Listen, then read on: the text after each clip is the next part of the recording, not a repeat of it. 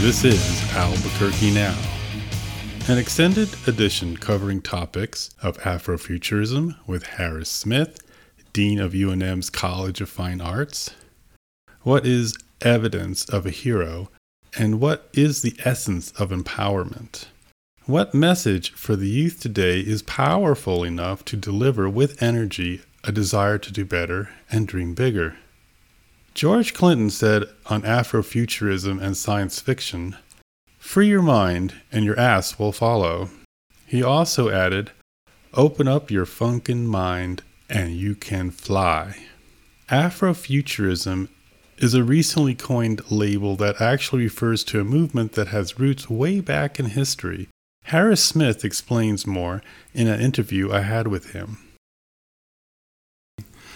We're going to move on just a little bit, because I know that you talk about Afrofuturism, and there's a lot of, I've recently researched, meaning of what that actually is. So before we go into that, I'm going to play you a little piece. It's from UCLA Anderson podcast show, and he's interviewing three ladies. One of them is actually a professor at UCLA, and I'm just going to play this little part, and then we can discuss it. Well, the audience is worldwide, and I really want to jump on this point of imagination in the African diaspora, because that to me is what Afrofuturism is, because it does also encompass fantasy, alternate history. Sometimes it's technological, sometimes it's futuristic, but it's always Black-centered. And it's revolutionary. So centering Blackness in imagination is very much revolutionary today. And I think it's very important. And for that reason, it has a very wide appeal. I mean, there are Afrofuturism conferences in Germany. African futurism is beginning to take off as a concept among African writers, led by Nnedi Okorafor, who is an award-winning Nigerian-American writer who distinguishes between, the way I teach Afrofuturism is the Black speculative arts. And what I mean by that is the literature, music, comics, films of the imagination, like the not real world. So that means fantasy, imaginary places. That can mean in the future, a place we haven't been to yet, or like Julie Dash's film, Daughters of the Dust, the past. But interacting with the technologies of the past and trying to bridge, even in that film, which is set at basically the turn of the century, like trying to bridge between their past and the future we knew coming beyond the realm of film. Okay, so we're getting a picture here of her thoughts. The three things that I picked out from that, or parsed out, is the fact that it's both the combination of bridging fantasy with kind of a dualism of reality. Also about the fact that it's a journey of ideals and ideas and imagination. And then lastly, it's becoming more and more accepted worldwide. And those are the things I believe that she's been talking about when she says that she teaches this in her courses. What I wanted you to do is review that in your head a little bit and contrast that with what you're doing with it. For me, just to kind of put things into context, when I started doing my research on Afrofuturism, because I wanted this to be part of, I read an article and someone pointed out, for example, in Black Panther, the fighting techniques were really basically still kind of Western philosophy, right? If you look at everything that they did in Black Panther, it mirrored what came out in the movie 300. So I started to ask myself, well, if we're really looking at the beliefs and the ethics of Black futurism and empowering Black people, what does that look like if we really distilled it down into what our beliefs and principles are applying Afrofuturism to stage violence? And so I wanted to explore that and to see what that looks like, because that takes on a completely different form. It's not going to look like your traditional Western brawling, for example. It's not going to look like martial arts either. So I started doing my research and looking into different dance forms. There's limited the weapons used in Africa. The challenge is trying to incorporate some of those weapons into stage combat. So I started talking with other fight directors and trying to figure out, and dancers as well, in African dance. And then COVID hit.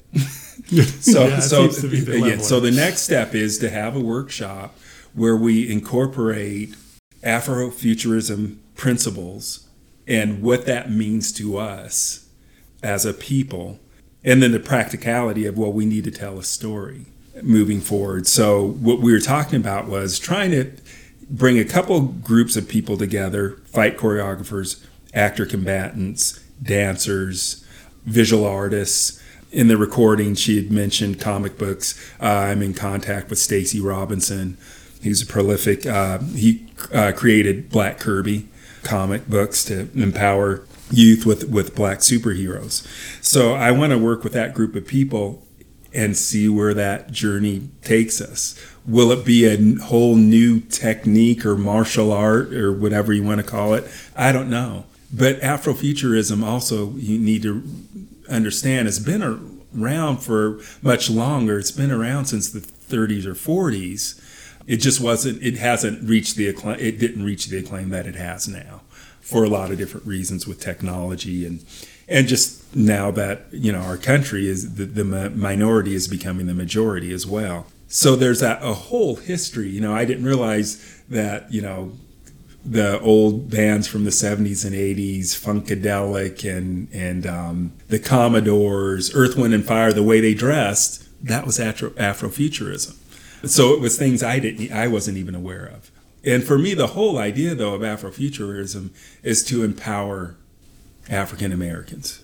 And that's what it's about, to give them a sense of the future. And one author that I had read, that's what she's talking about, movies from the 70s and 80s, you didn't see Black people in these future movies, Back to the Future, or when they go to the future, right? But the idea was, I think Logan's Run, which I was young, I don't remember it that well, but I think I remember someone talking about there's no one of color. So that tells you don't belong in the future here. So with Afrofuturism, it says, yes, we do have a future, and we're part of that future. And it helps with imagination, and then it empowers young men and women to see themselves in the sciences and other disciplines, in the STEAM, right?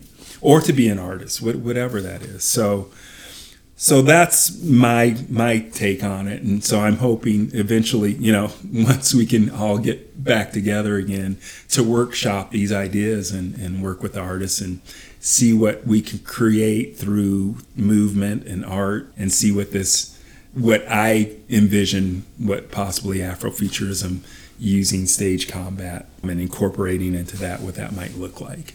That's fantastic. Yeah. Well,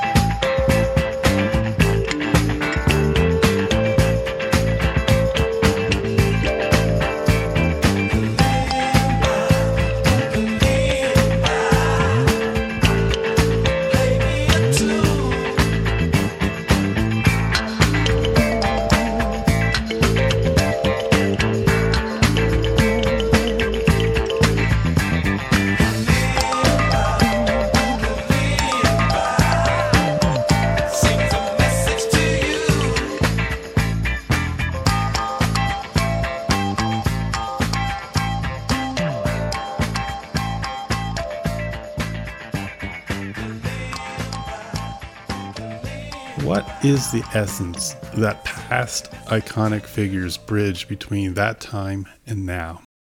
Some examples include an actress in 1966 who was considering dropping out of her role in the popular science fiction show Star Trek.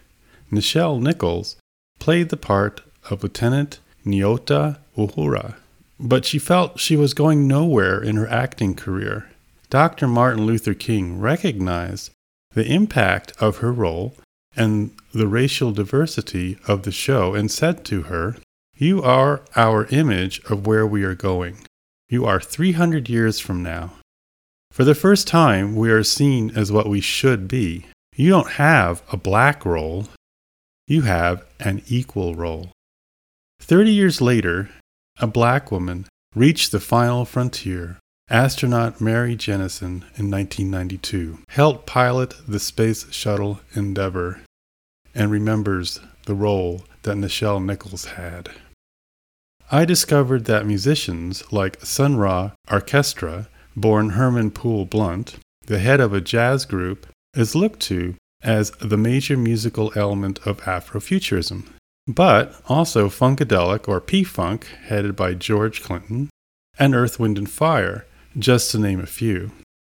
More recently, Raz G and his 2013 LP, Space Bass is the Place, and Back on the Planet, Mike Hucklebee's Bassline 87, and Navadius Damon Wilburn, the rapper Future, acknowledges Sun Ra's influence and Afrofuturism.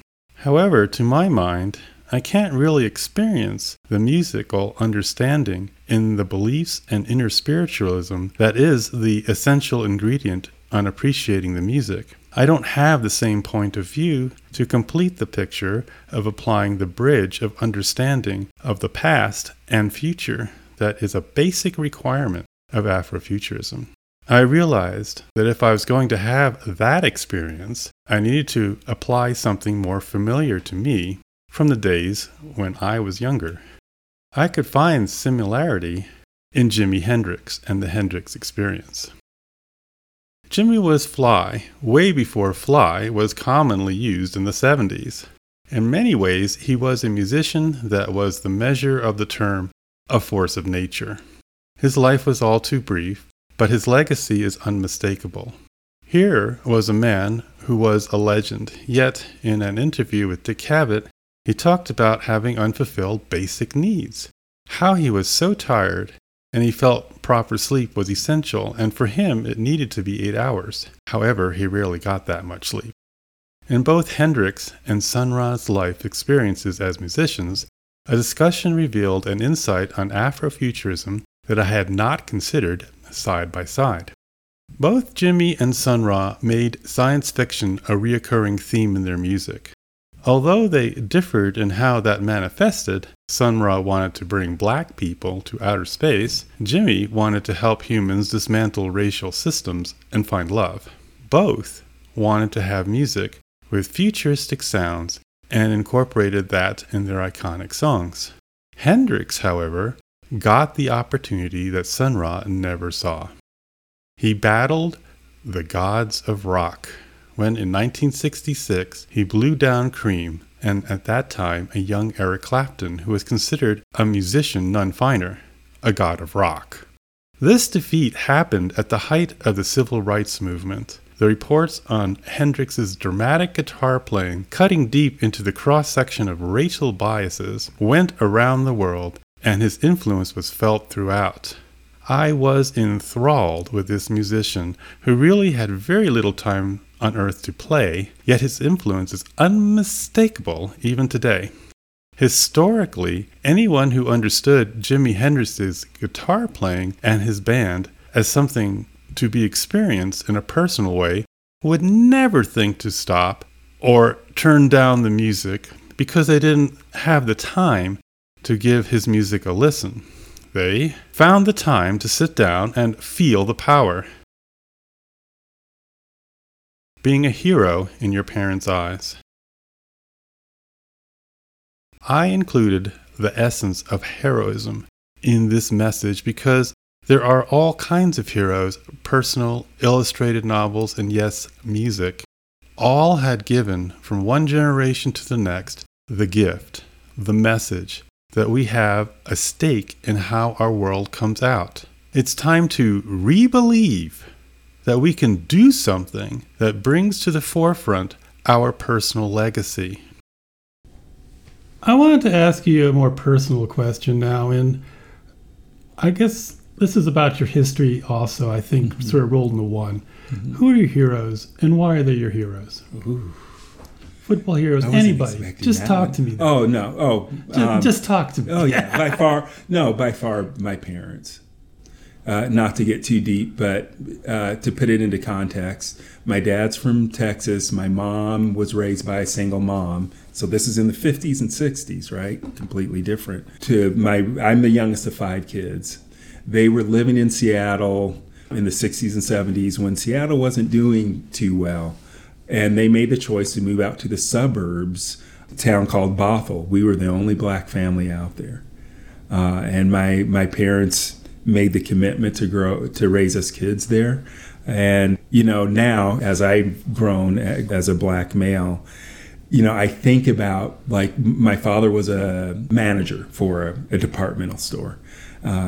Sometimes I think to myself, I wonder what he went through and how he was treated as a black man in I don't even say predominantly, all white area. So truly, my father and my mother are my heroes and the sacrifices that they made.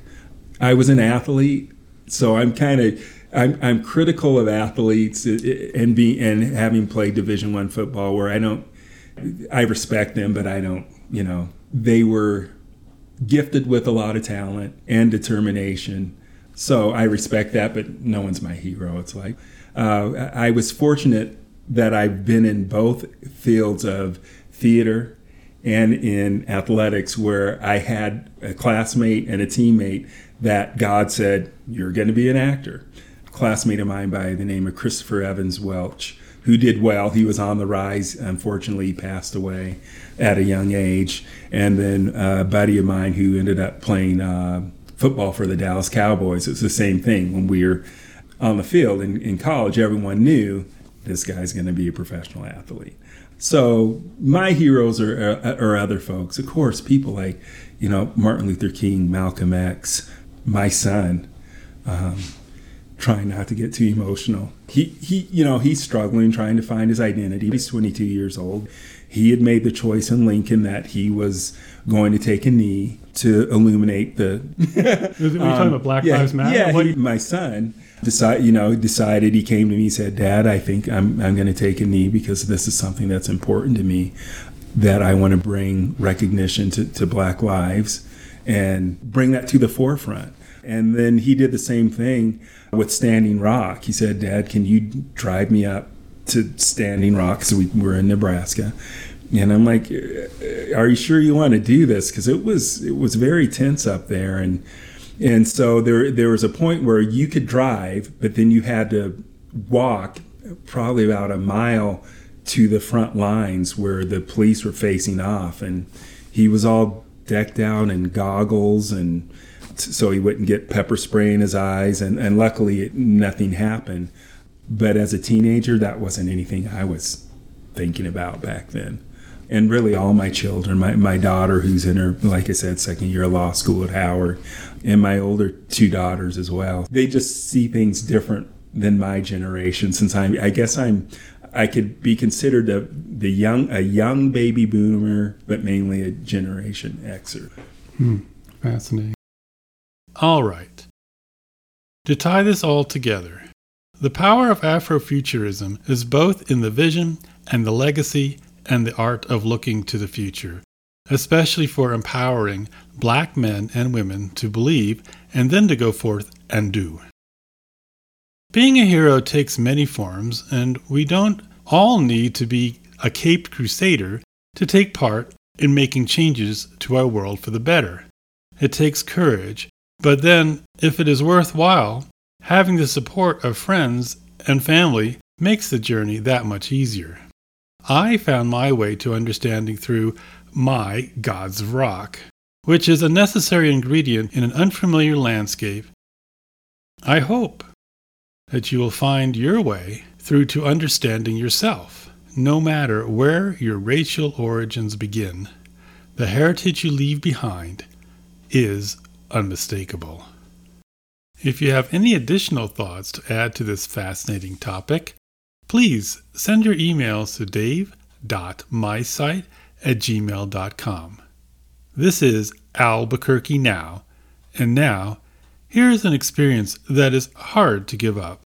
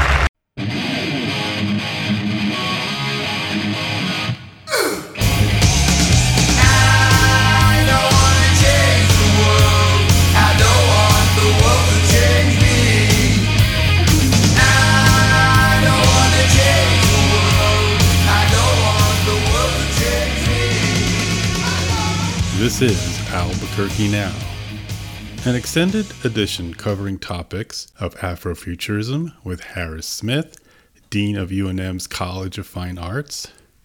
What is evidence of a hero, and what is the essence of empowerment? What message for the youth today is powerful enough to deliver with energy a desire to do better and dream bigger? George Clinton said on Afrofuturism and science fiction, "Free your mind and your ass will follow."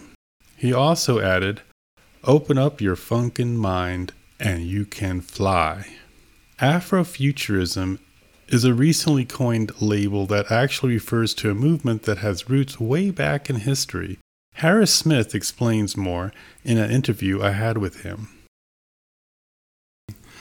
We're going to move on just a little bit because I know that you talk about Afrofuturism, and there's a lot of, I've recently researched meaning of what that actually is. So before we go into that, I'm going to play you a little piece. It's from UCLA Anderson podcast show, and he's interviewing three ladies. One of them is actually a professor at UCLA, and I'm just going to play this little part, and then we can discuss it. Well, the audience is worldwide, and I really want to jump on this point of imagination in the African diaspora, because that to me is what Afrofuturism is, because it does also encompass fantasy, alternate history. Sometimes it's technological, sometimes it's futuristic, but it's always Black-centered, and it's revolutionary. So centering Blackness in imagination is very much revolutionary today, and I think it's very important. And for that reason, it has a very wide appeal. I mean, there are Afrofuturism conferences in Germany. African futurism is beginning to take off as a concept among African writers, led by Nnedi Okorafor, who is an award-winning Nigerian-American writer who distinguishes between, the way I teach Afrofuturism is the Black speculative arts. And what I mean by that is the literature, music, comics, films of the imagination, like the not real world. So that means fantasy, imaginary places. That can mean in the future, a place we haven't been to yet, or like Julie Dash's film, Daughters of the Dust, the past. But interacting with the technologies of the past and trying to bridge, even in that film, which is set at basically the turn of the century, like trying to bridge between their past and the future we knew coming beyond the realm of film. Okay, so we're getting a picture here of her thoughts. The three things that I picked out from that, or parsed out, is the fact that it's both a combination of bridging fantasy with kind of a dualism of reality. Also about the fact that it's a journey of ideals and ideas and imagination.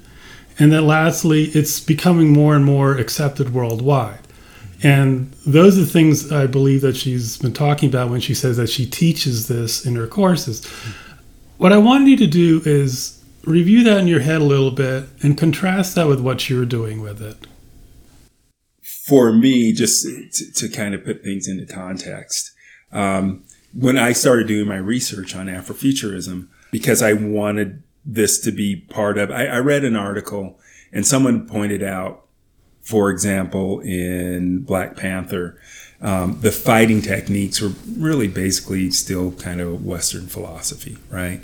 If you look at everything that they did in Black Panther, it mirrored what came out in the movie 300.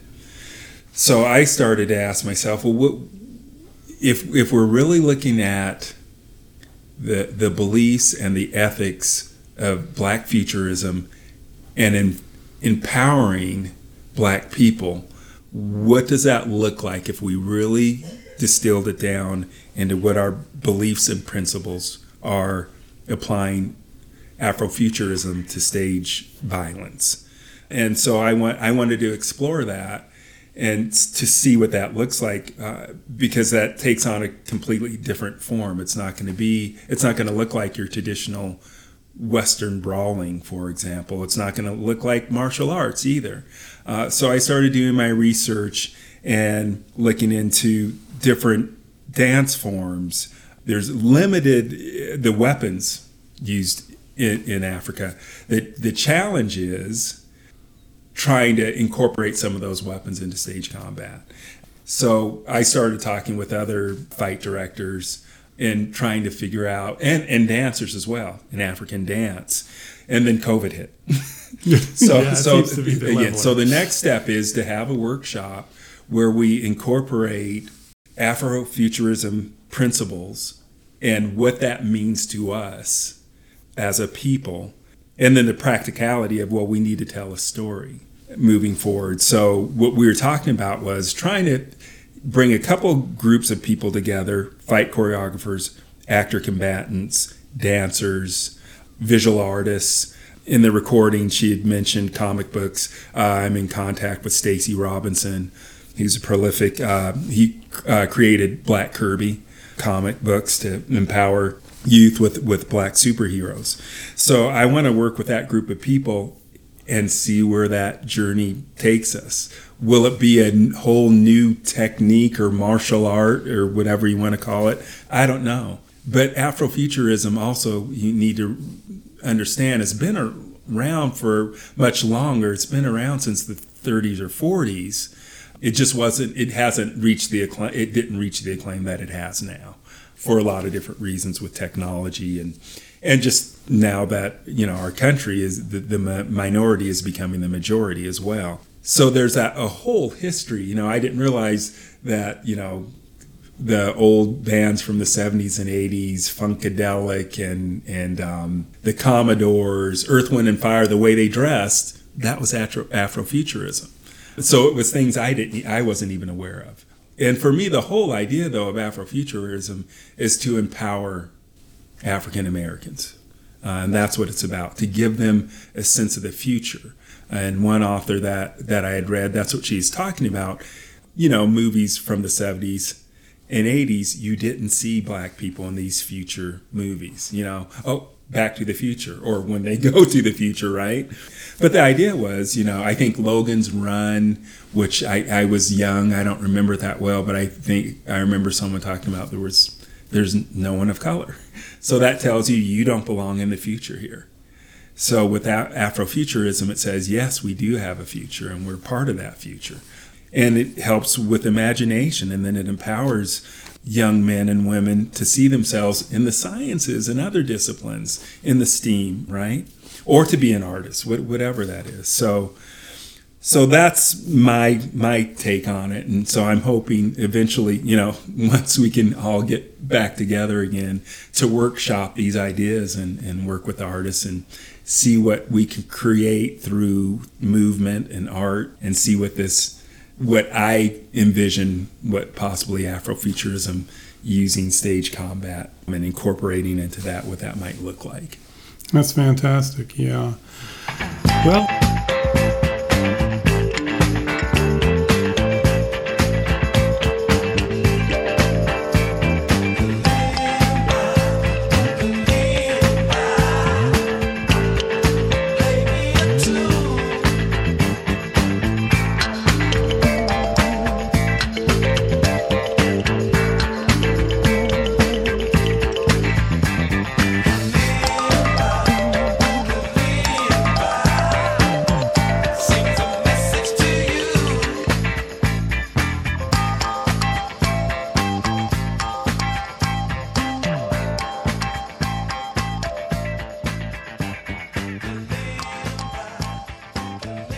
what is the essence that past iconic figures bridge between that time and now?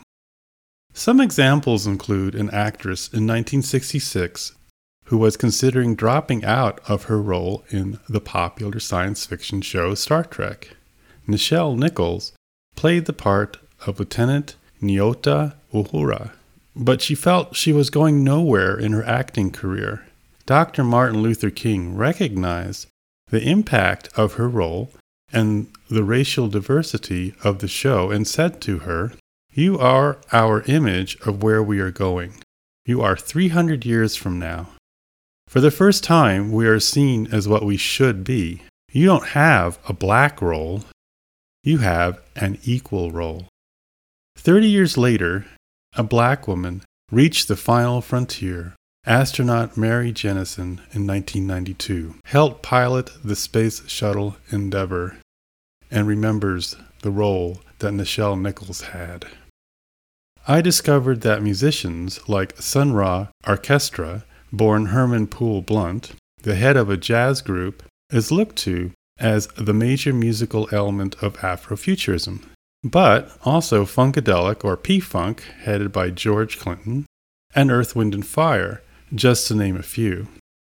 More recently, Raz G and his 2013 LP, Space Bass is the Place, and Back on the Planet, Mike Hucklebee's Bassline 87, and Navadius Demon Wilburn, the rapper Future, acknowledges Sun Ra's influence and Afrofuturism. However, to my mind, I can't really experience the musical understanding in the beliefs and inner spiritualism that is the essential ingredient on appreciating the music. I don't have the same point of view to complete the picture of applying the bridge of understanding of the past and future that is a basic requirement of Afrofuturism. I realized that if I was going to have that experience, I needed to apply something more familiar to me from the days when I was younger. I could find similarity in Jimi Hendrix and the Hendrix Experience. Jimi was fly way before fly was commonly used in the 70s. In many ways, he was a musician that was the measure of the term a force of nature. His life was all too brief, but his legacy is unmistakable.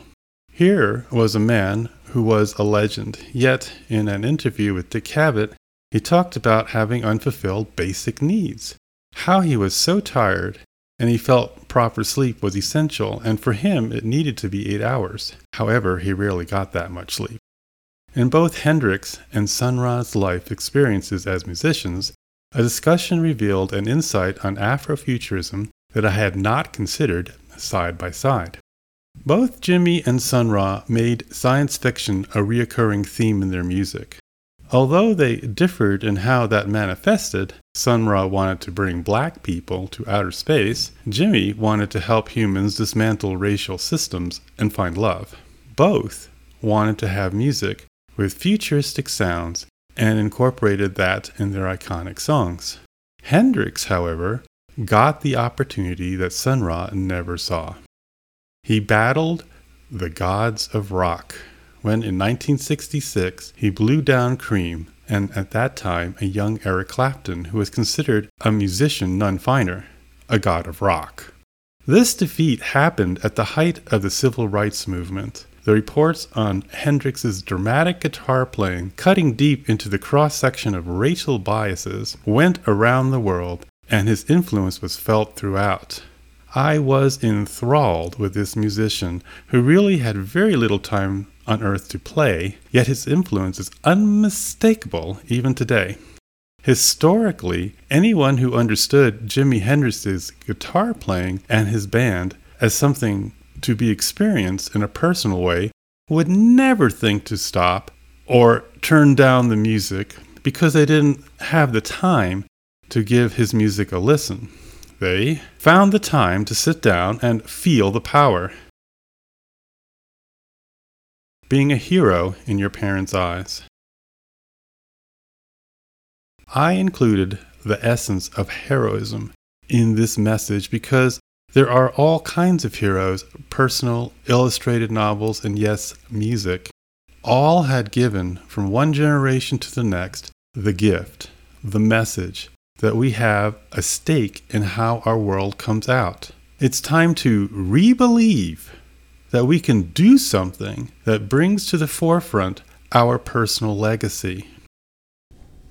I wanted to ask you a more personal question now, and I guess this is about your history also, I think, sort of rolled into one. Mm-hmm. Who are your heroes, and why are they your heroes? Ooh. Football heroes, anybody. Just talk to me. Oh, no. Just talk to me. Oh, yeah. By far, my parents. not to get too deep, but to put it into context, my dad's from Texas. My mom was raised by a single mom. So this is in the 50s and 60s, right? Completely different. I'm the youngest of 5 kids. They were living in Seattle in the 60s and 70s when Seattle wasn't doing too well. And they made the choice to move out to the suburbs, a town called Bothell. We were the only black family out there. And my parents made the commitment to raise us kids there. And, now as I've grown as a black male, I think about, like, my father was a manager for a departmental store.